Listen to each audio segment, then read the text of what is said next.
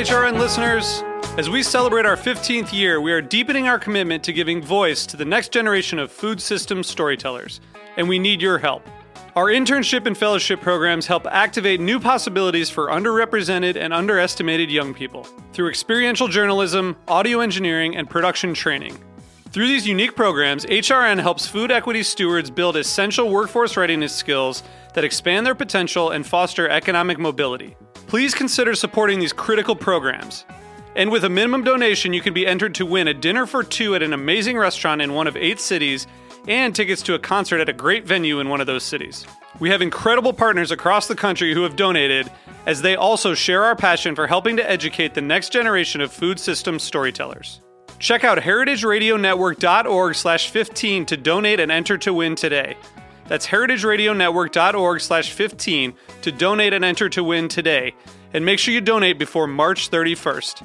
Thank you. This program is made possible thanks to the generosity of our listeners. Show your support at heritageradionetwork.org/donate. This week on Meat and Three, we're talking about comfort food as we explore its history, meaning, and different interpretations from around the world. Donburi is just a simple, casual dish, but it's packed with the history. Somebody might have their comfort food be something that they remember eating at their friend's house, but they would never have at their own home. Consuming foods that were eaten then can bring back some of those feelings from those times. It's about creating these little breaks and moments during the day where you kind of feel present. Tune in to Meat and Three, HRN's weekly food news roundup, wherever you listen to podcasts.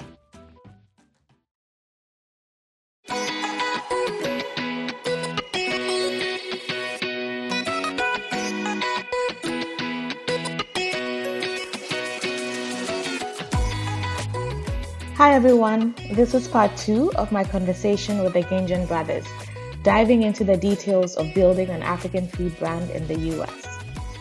We ended our conversation on raising funds for the business and pick up from there in this final half of the conversation.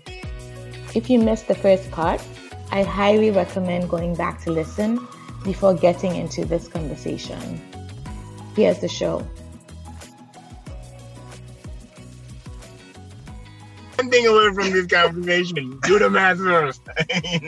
Yeah, I mean, with all seriousness though, if you do the math, then you won't get surprised when you get knocked out. Yeah.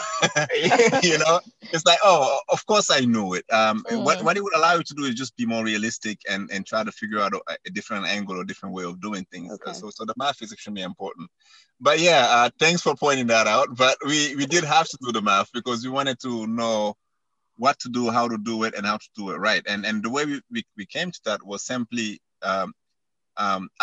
what we thought at first was the most realistic way of doing it, meaning using in part, doing part of the production ourselves with needing certain equipment, doing the another part with a co-packer because then we don't have to shell out something like, I think if you want a full line, in high-end full line, you can spend anywhere between $10 million or more. Build out your whole facility with everything. All the I've seen numbers up to 75 million. Yeah. So you can number can vary and can go Yeah. really, really, really, really high, really, really fast. So we thought we narrowed that down to 1.5 million. We would just need this and that. We would get our suppliers this way. We would get our bottling that way. We would have this many people to start with in our team. And that was, we thought, very conservative. And so we had our business plan. We called a couple of friends. We were so excited. We presented it to them. And then they gave us the look like we were crazy, rightfully so. We presented to a few other people and we quickly realized as this was going on that we would never get that money. So you wanted to know what went into that math, right? It's very straightforward. We thought we need a facility to make it in. We need certain equipment to do one part of the process, like my brother alluded to, and then second part to the You could use a co-packer. We needed a truck to distribute all that and do some marketing locally. We needed sales and marketing people to build the brand once we go live. So really, we just simulated what the company would look like if we would launch. Like if we need an accountant, all of that. I mean, the ideal scenario to launch it. You know what I mean? And we put a price tag and all of that. How much does an accountant cost? How much space do we need? What's the rent for a space like that in the South Bronx where there are a bunch of factories or whatever you want to, like on and on and on. And then enough not cash. to ignore the store counts that we want to start with. So do we want to start with 100 locations? Do we want to go push and try to grow into 1,000 locations? So all that goes into that. And then how much do you take? What's the starting capital for that? And then enough runway for say 6 months to a year. Okay, yeah, that's what I was going to ask you. So it's not just the capex at the beginning, but you're also looking at operating expenses for X number of months post launch. Okay, got it. Wow, that for me would be scary. Like that would be scary. That would be daunting just to see that number. But you're right. I think it would be helpful to see the number and then like sort of maybe shock you into reality as you think about the different options you have. Absolutely. And it was then that we almost gave up at that point because it's like, okay, there's no way we can get 1.5 million. We're talking to people and they're looking at us like, giving us that look. And so that's when it dawned upon us, hey, if our mother can make this in their kitchen, and give it to us or sell it on the side of the street, there's got to be a much cheaper way of doing this. And it wasn't easy to find that formula or to figure out a way to do it and scale it at that smaller level. It was extremely difficult, but we figured, because people were just saying, okay, this is a really good idea. Like, anyone who knows Africa or who's had the product, the first few people that we presented were people had a little bit of money that we knew about in the community through introductions and such. So they understood it, but they just didn't believe in it. They thought it was too ambitious. It was just too big of a thing to do. So, and they wanted to see what the product was. So we went on and we said, okay, let's go ahead and create a product and show them the product, and we did that. And eventually then they went, okay, you have the product, you have 2 or 3 stores, but can you really get into stores? Can you get into more stores? We went and got into 30 to 40 stores by ourselves while holding a full-time job. It was our bi-weekly checks that was funding this, by the way, as we were going.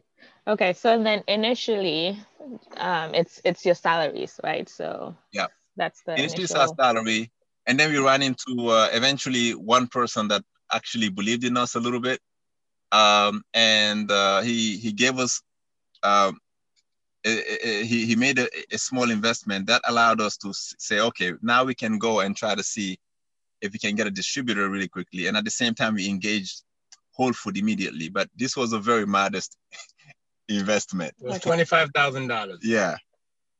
Yeah. So that was our first outside money. Yeah, that's, I mean, again, a relative, right? So for our community, someone hears that, they're like, whoa, but I guess relatively speaking, in terms of the bigger market that you're competing in, you're right, that's probably not significant.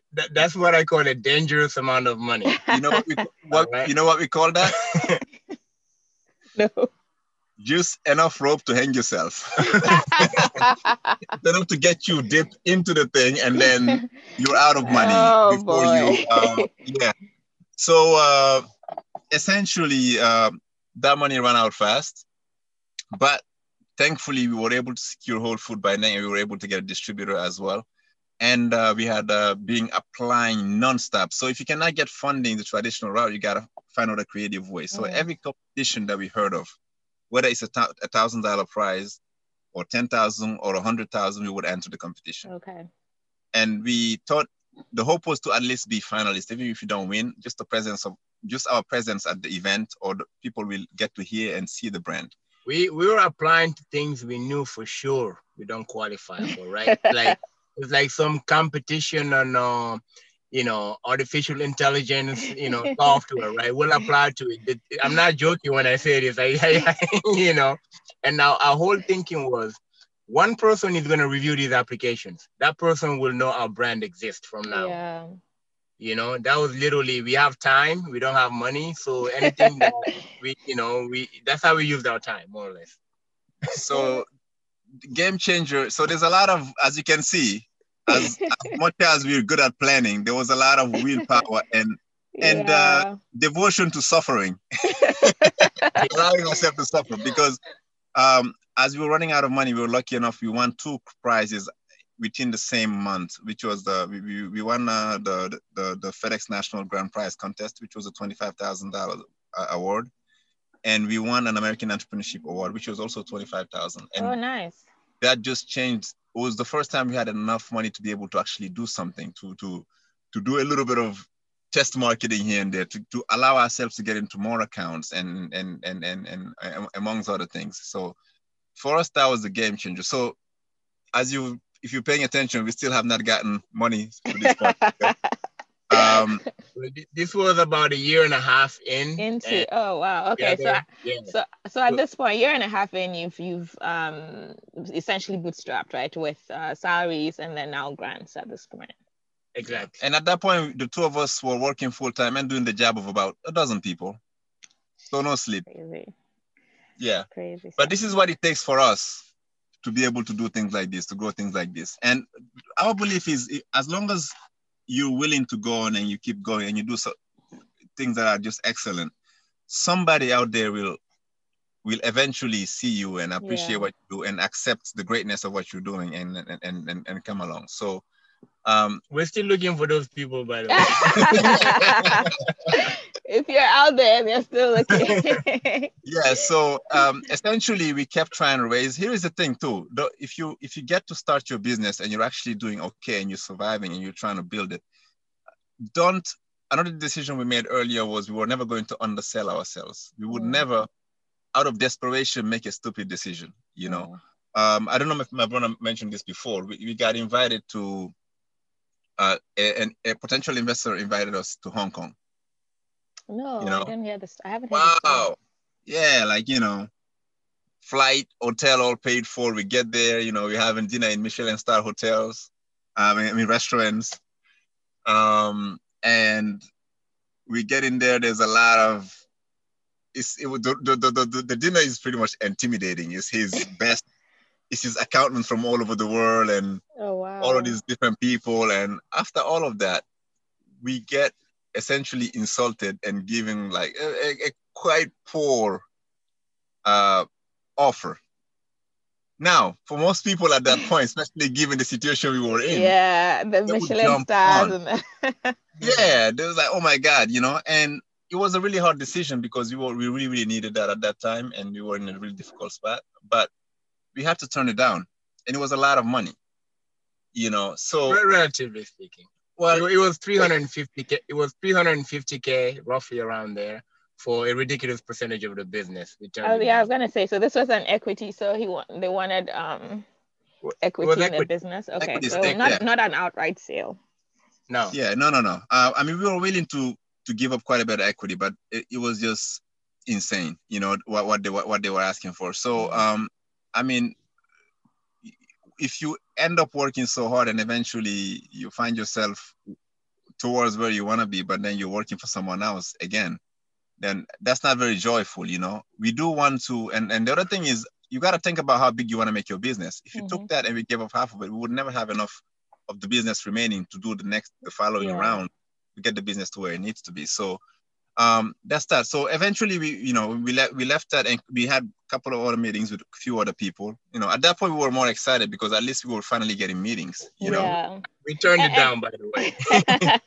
Yeah, but I think that also should send a signal to you, right, that you're on the right track, even if the valuation at that point is not what you think it is. I think as a budding entrepreneur, that should send, the fact that someone is even willing to put down some money should set up a signal that it was a fantastic experience. We enjoyed it a lot, and it's funny. It was an odd thing, right? Because on one side, we putting on our entrepreneur hats on and going, "No, this is a horrible deal. We're not making the deal." But at the same time, we're going, "Man, I can believe somebody wants to give us $350,000." You know what I mean? For any percentage of our business, So you're right. It was very validating. Yeah, and really we got the best we could out of it. Whenever we meet with someone, even if we whether they say no or we say no, we always took the best out of it. We got as much advice as we could out of it. Even if 80% of it is nonsense, that 20% is the most valuable thing. And we take that and we just use that for the following meeting or the following person we have to speak to.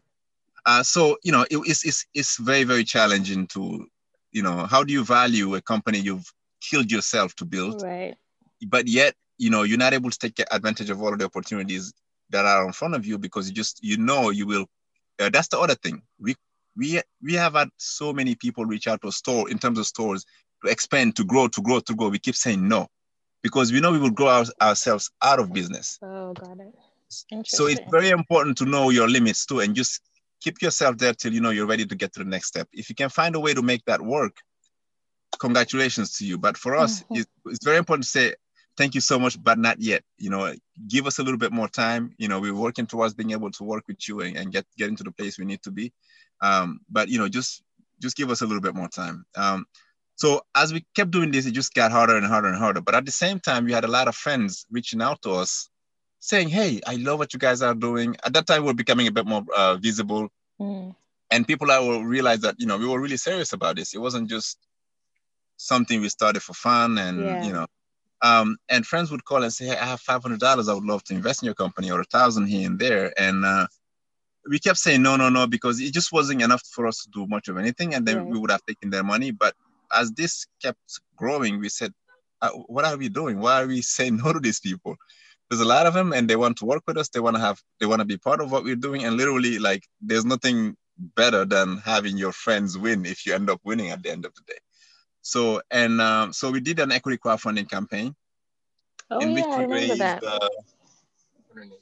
$182,000, essentially from 261 investors. It was amazing. And around that time, we had also decided to open up the cafe and get that going. And that's how we got to where we are. So no $1 million investment. No, it's really just our strong desire to build this thing no matter what it takes, and a few lucky breaks in terms of winning those grants. The way I see it is either we will eventually get the big investment required to scale this and grow this quickly, because we do have everything in place to get that done quickly, or it will be a slow, small, gradual build. One cafe now, maybe a second one, and then eventually as we grow throughout the Northeast, we'll eventually go to other regions and territories as we grow, and it'll be a nice, slow build, and we will have to be extremely patient in that way.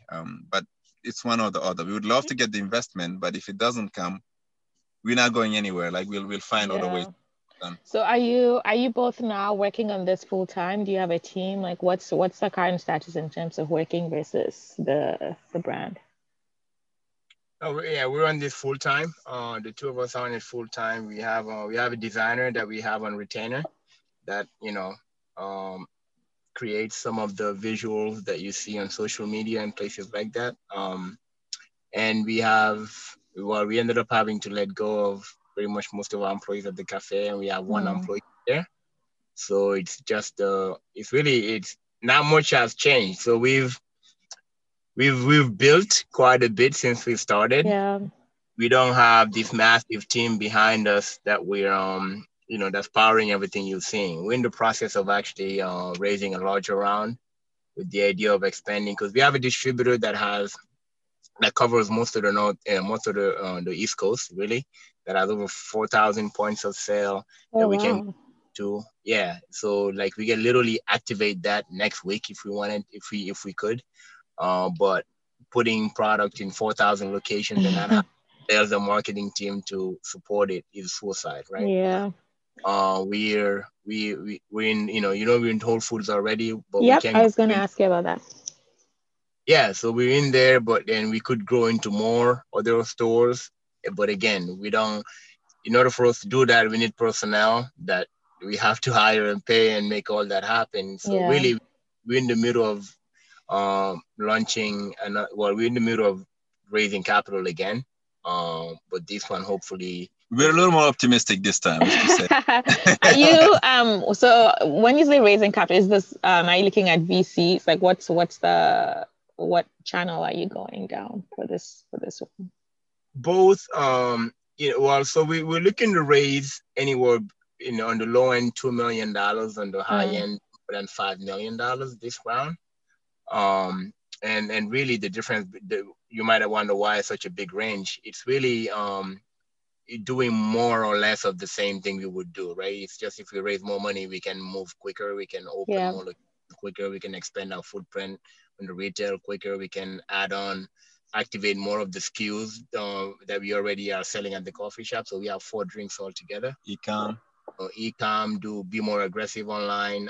So that's it. It's on the lower end. We'll do a little less of that, and we're targeting VCs, angels. Pretty much anyone that's looking to put some money to work. Awesome. So I actually wanted to talk to you about VC funding in general, because back to, I think it was Mohammed's point earlier about us not being the right fit sometimes for these funding models or capital raising models, just by virtue of what people are looking for, or the typical entrepreneur that they're looking for, what they're looking to invest in. Just based on your discussions, experiences with different VCs, if there have been that many, what I guess for the people that are listening, want them to get a sense of a flavor of what it's like to interact with VCs with a product like yours that's sort of steeped in African culture or context, and what that means when you're talking, I'm guessing, mostly to American VCs.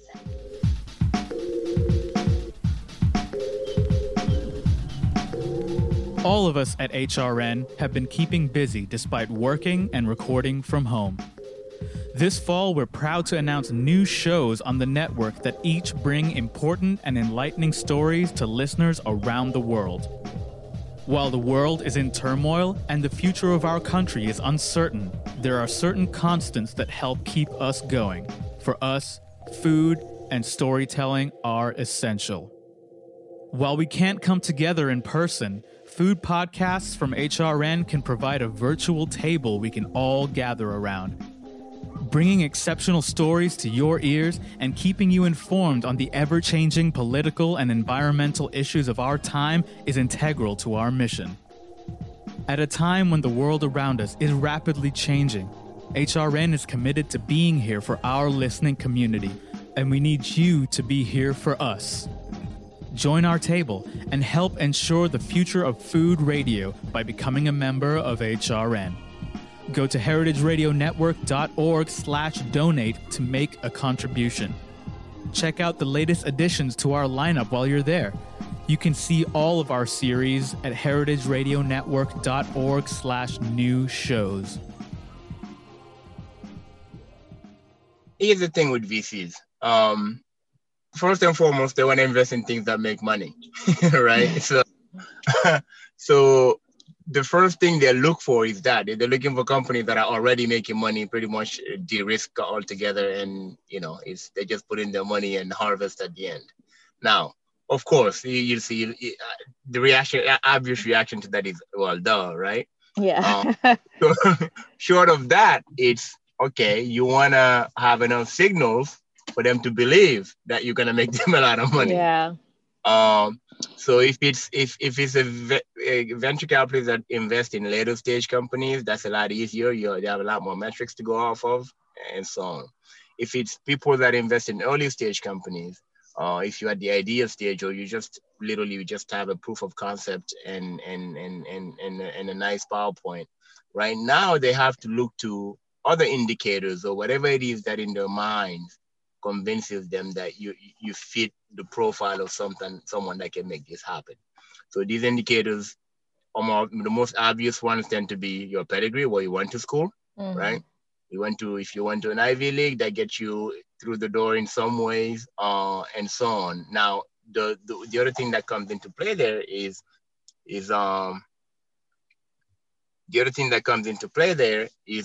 race. Unfortunately, because that does factor in, right? They look for VCs that fit a pattern of something they know. So if you're a venture capitalist, or the only people you've seen succeed in whatever space are young white kids that went to a certain school, That's what you're going to look for.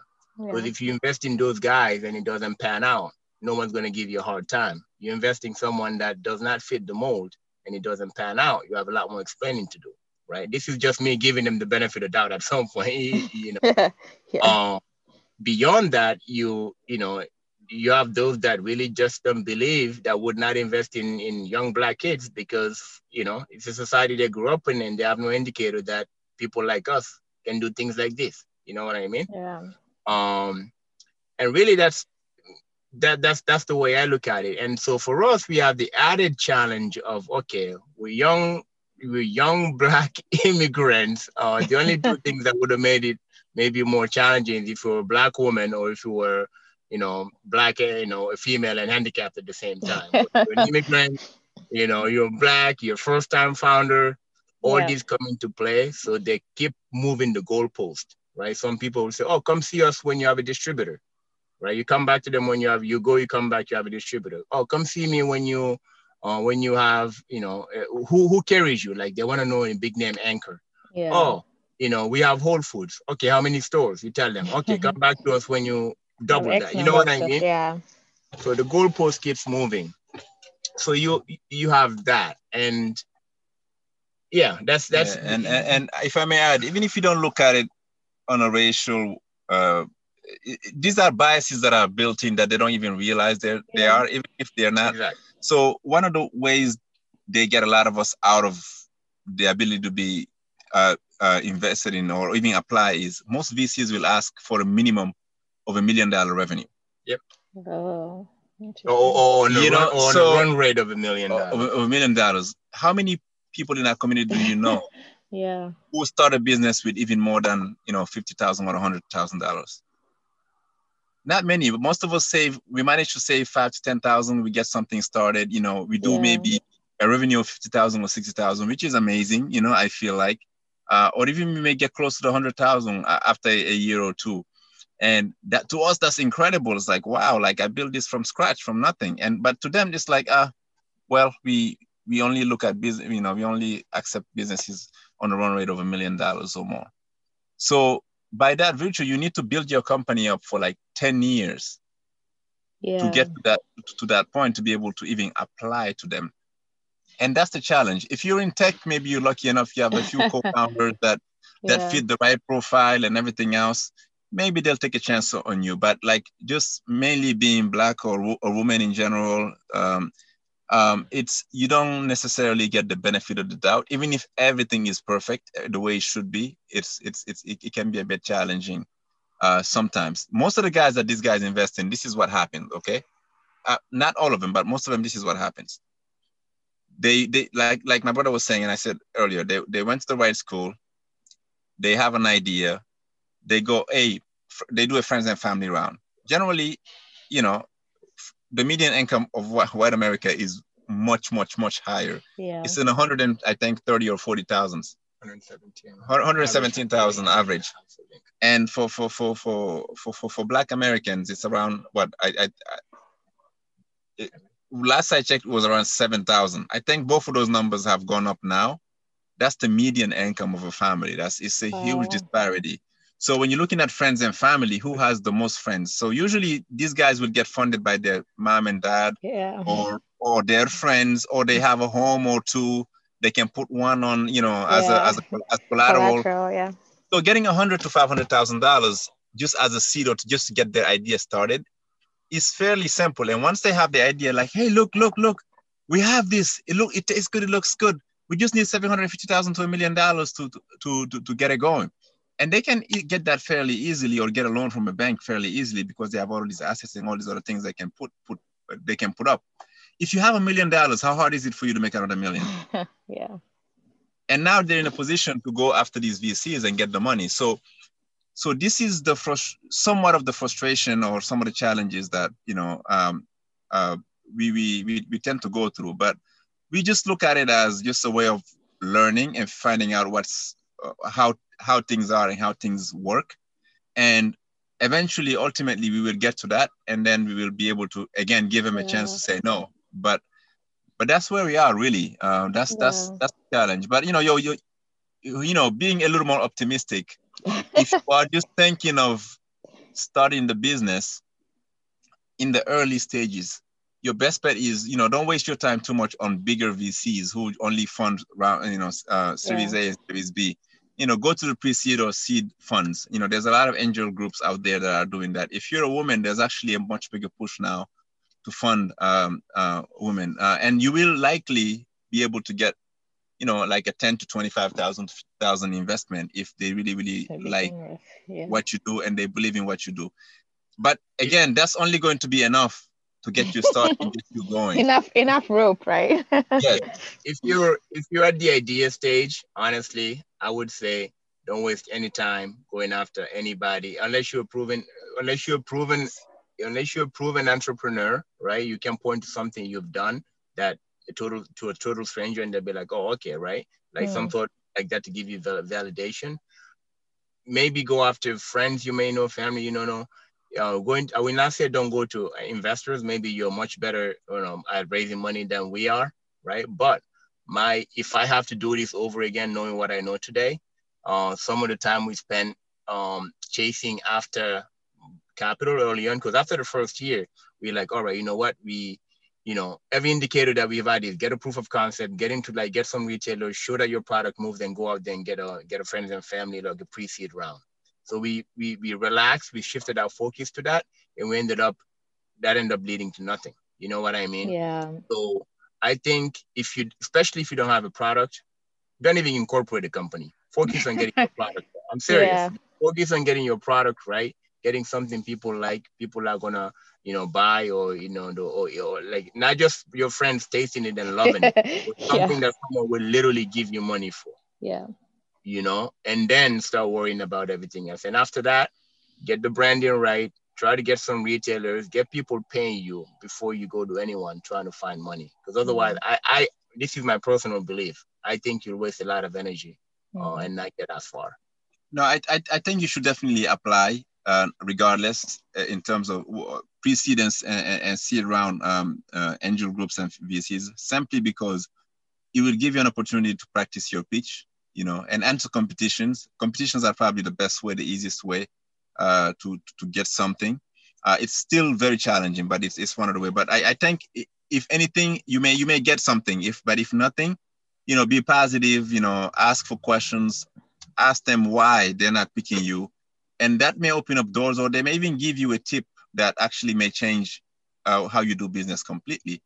Sometimes it's not something really you can use or you can do, so you keep it moving. But we've gotten we understood the psychology and gotten some really good feedback here and there with them, and some of them still reach back out to us because they're actually paying attention.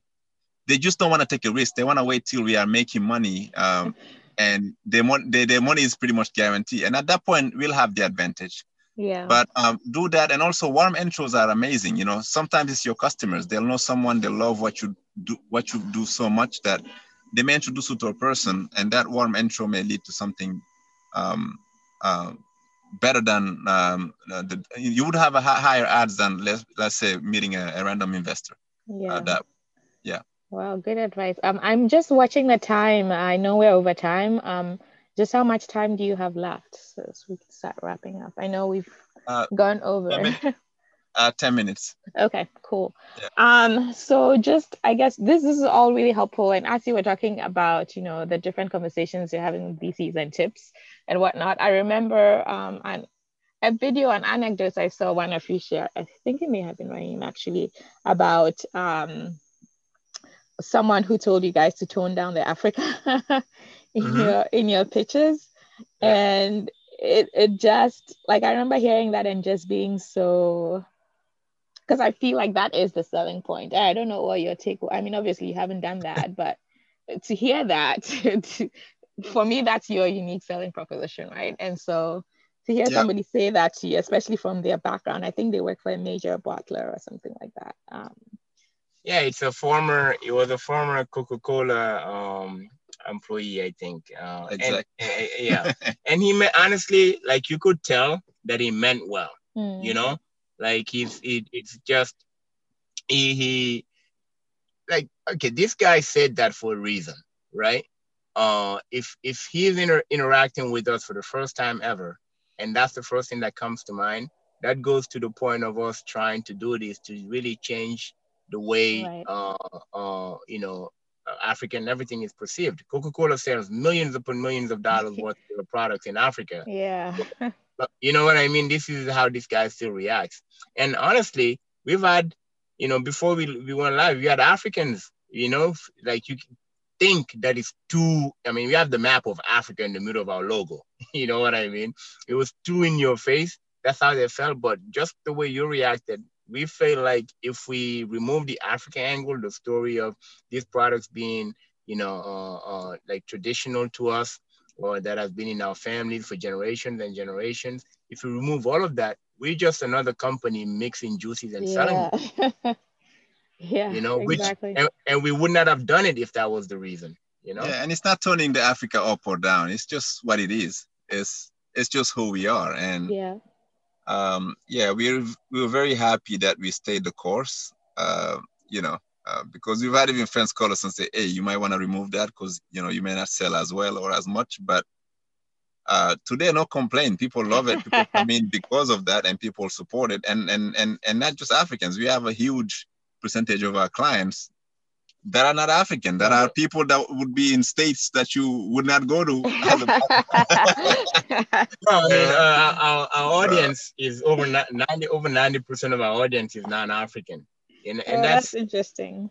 We of course we want Africans to embrace this, and those that know of us embrace it, wholeheartedly and support us. But this is exactly this is proving the point that our products can do well outside of our own communities. You know what I mean? Yeah. And I think this idea of changing people's view of Africa doesn't just apply to people that are non-African. It applies to Africans themselves as well. Yeah, that's a whole. That could be a whole other conversation. More so, yeah, and I would agree. Yeah. I would agree. That's a whole. It's a whole other conversation. Yeah. Just quickly, we talked a lot about, or you mentioned as you talked about distributors. If we could quickly just tell people, how did you get your first distribution contract, if you will, the first buyer that said, yes, I'm going to put this on my shelf? The first major buyer. So let's say Whole Foods. What was the Whole Foods journey like? Yeah, so Whole Foods is a retailer. We wouldn't consider them a distributor. Got it. Yeah. So there are companies outside of the retailers that would actually go and do all of that for you. But okay. It's part of it is really due to our past experiences. We are fearless when it comes to talking to people or selling. We've gone through some really rough times. We've done all sorts of jobs, and so what we did is mainly just.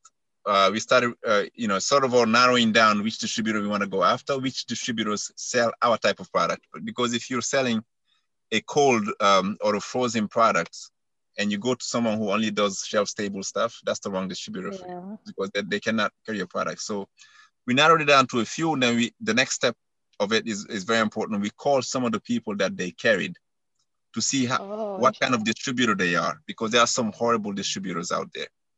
Even the good ones are not so great. So you definitely don't want to be with a distributor who's not going to pay you.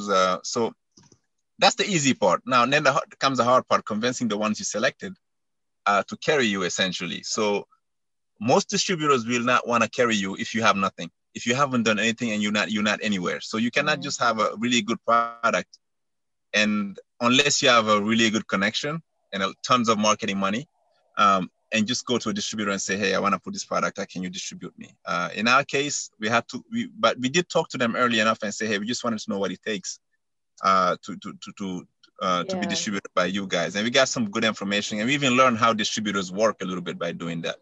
But eventually we went and built our own accounts, about 50 or 60. When we got to about 60 accounts, we knew it was time and we were actively building. So it was nice to be able to come and say, hey, distribute us, and we have this additional 60 accounts that you can have, and you can carry places that you might not be at this moment. But the way that happened was quite unique, because you were trying to talk to Whole Foods. Whole Foods wanted us to have a distributor before they would carry you.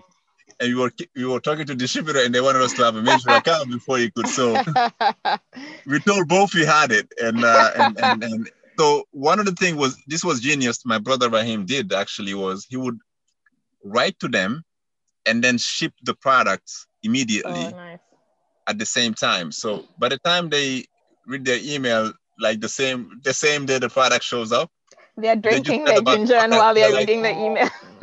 Let me try this. And we were lucky that we had a very unique product, and some of them, a couple of them reached back out to us and said they were interested in talking. Cool. And that's how that happened, to be honest with you. Cool. And I think that's an interesting distinction, because that's new to me. I mean, maybe those in this space know. I didn't understand the concept of distribute. I thought people usually work directly with a buyer to retailer, but there's bulk distributors, it sounds like, that can get you into these accounts. Interesting. Good stuff. There's so much we could cover. We are running out of time, unfortunately. Yeah. So what's next for you guys? What's the next big thing? I mean, I think COVID has obviously had an impact on your business, probably changed what you were thinking about doing this year. But as you think about the rest of the year, 2021 and down the road, what's your outlook? I mean, we'll stay the course. I think we should be all right. We just want to see what happens after these elections, and then and then based on that we will make the bigger decisions. But for now, we're just thankful that we're still around. We're still here. We've been doing much more business online with the shift of everything happening online, and we're still doing okay with Whole Foods. So one of the reasons why we're raising this round now is we think that this is actually a great time for us, people in our position, to take opportunities, to take on these risks and challenges, because people that are in great position, they're too scared right now to act or to do anything. Yeah.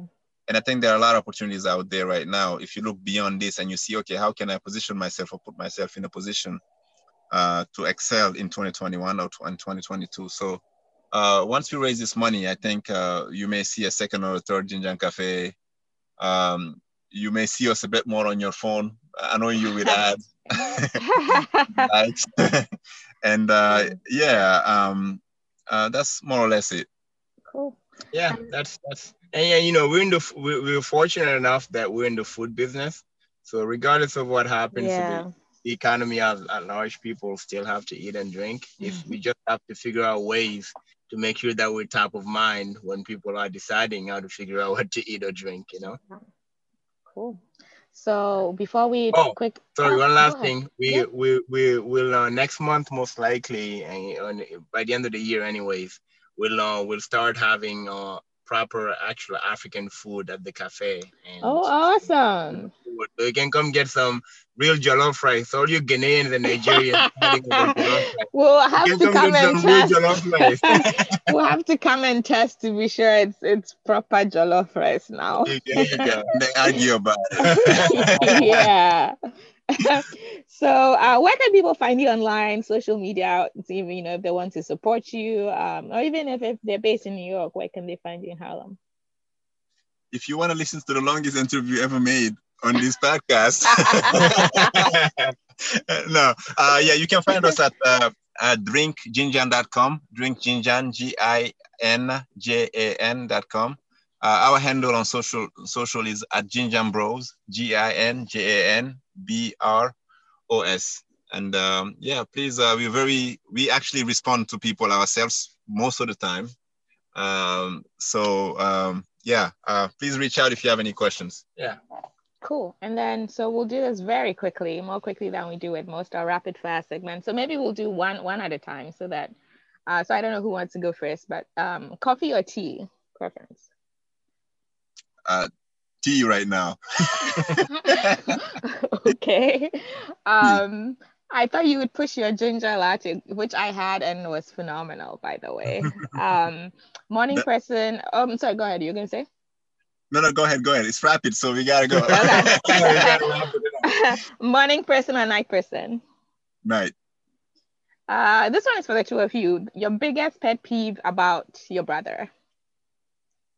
We need a new podcast for that. Oh my God, I don't know. Quick, first thing that comes to mind. My brother's too nice. I'm serious. It needs to be a little more cold-blooded. That's my pet peeve. My brother over-educates people.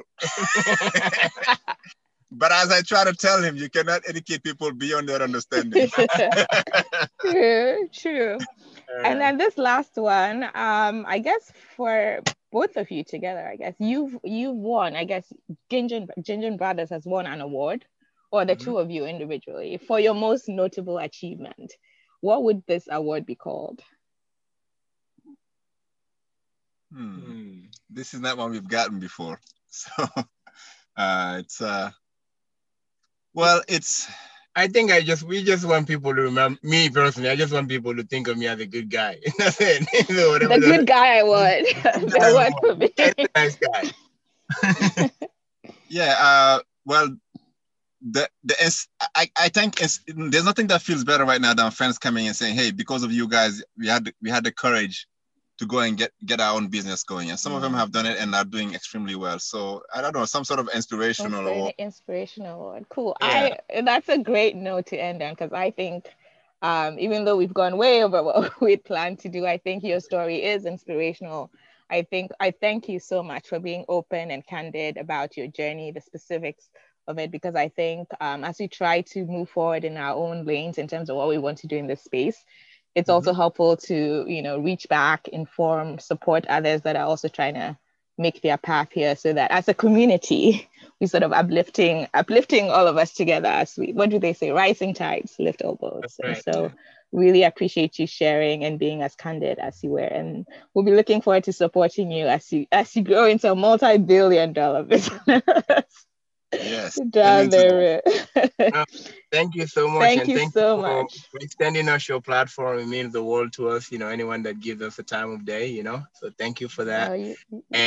And for your audience too, for tuning in. If for those that are listening that may be looking to go into the food space, whether they're here or in Africa, especially in the traditional African food space, I encourage you. I mean, we're doing this for us. We believe in this. And I think there's a lot of room for growth in it. And one company or one team cannot do it all, right? So definitely do it. It's hard. Don't let all the scary stories we've just told you dissuade you. Definitely go for it and reach out to us if we can be helpful. Yeah, it only takes 1, 2 or 3 successes for people to drop their guard and realize that we are worth investing in, we're worth following, and so the more of us, the merrier. So do it. Thank you. Yeah.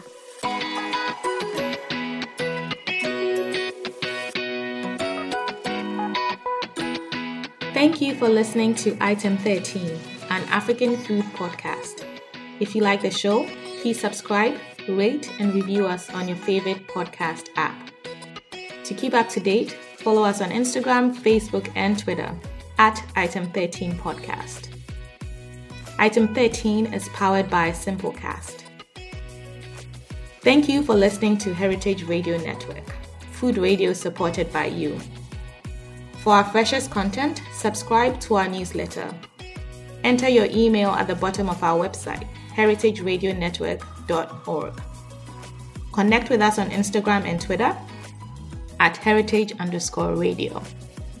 You can also find us at facebook.com/Heritage Radio Network.